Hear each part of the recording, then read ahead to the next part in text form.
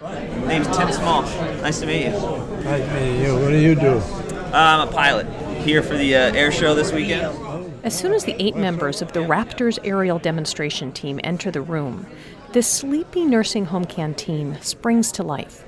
An average of 50 years separates the younger Air Force members from these mostly World War II and Vietnam veterans. It's 70 years since I've been in the service. Didn't have anything like this. That's Evans Farrell, who worked on an aircraft carrier in World War II.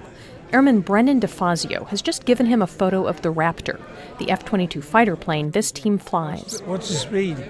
We're rated at about Mach 2, which at about a mile up is about 1,500 miles per hour.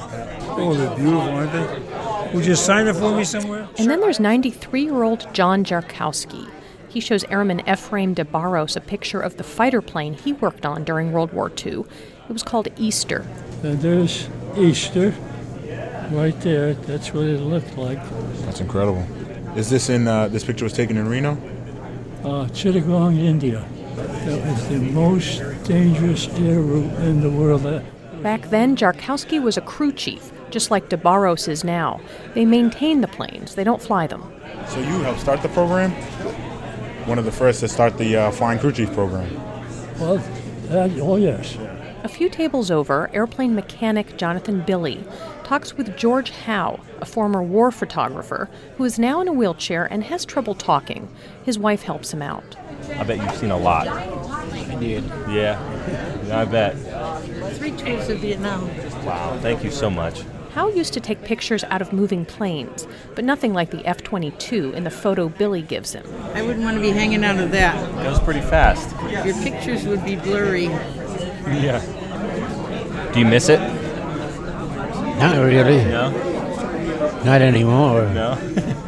Like I was with the 25th Infantry Division in Vietnam, and our general, he had no idea what to do with my airplanes. 86-year-old veteran Josh Duncan is a former intelligence officer.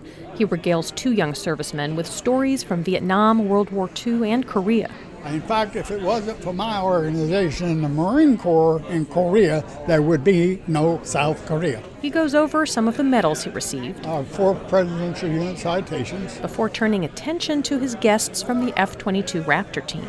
I'm so happy to have you here. And I don't know what Raptor even means. Is it got the bird? Yeah, it's the airplane. Well, I mean, I could have guessed that. But. And some of the conversations go beyond flight technology and combat stories. 37-year-old Commander John Cummings sits with World War II vet Robert Newman. They compare the attitudes and politics of their times. Yeah, it's a whole different world, really. These guys got it rough. The world is so screwed up. Yeah, I mean, it's, we're faced with different challenges now, sure. Fighting an enemy that doesn't stand and fight us necessarily the way it used to, but it is what it is, and people have to keep doing it so that we still have our way of life.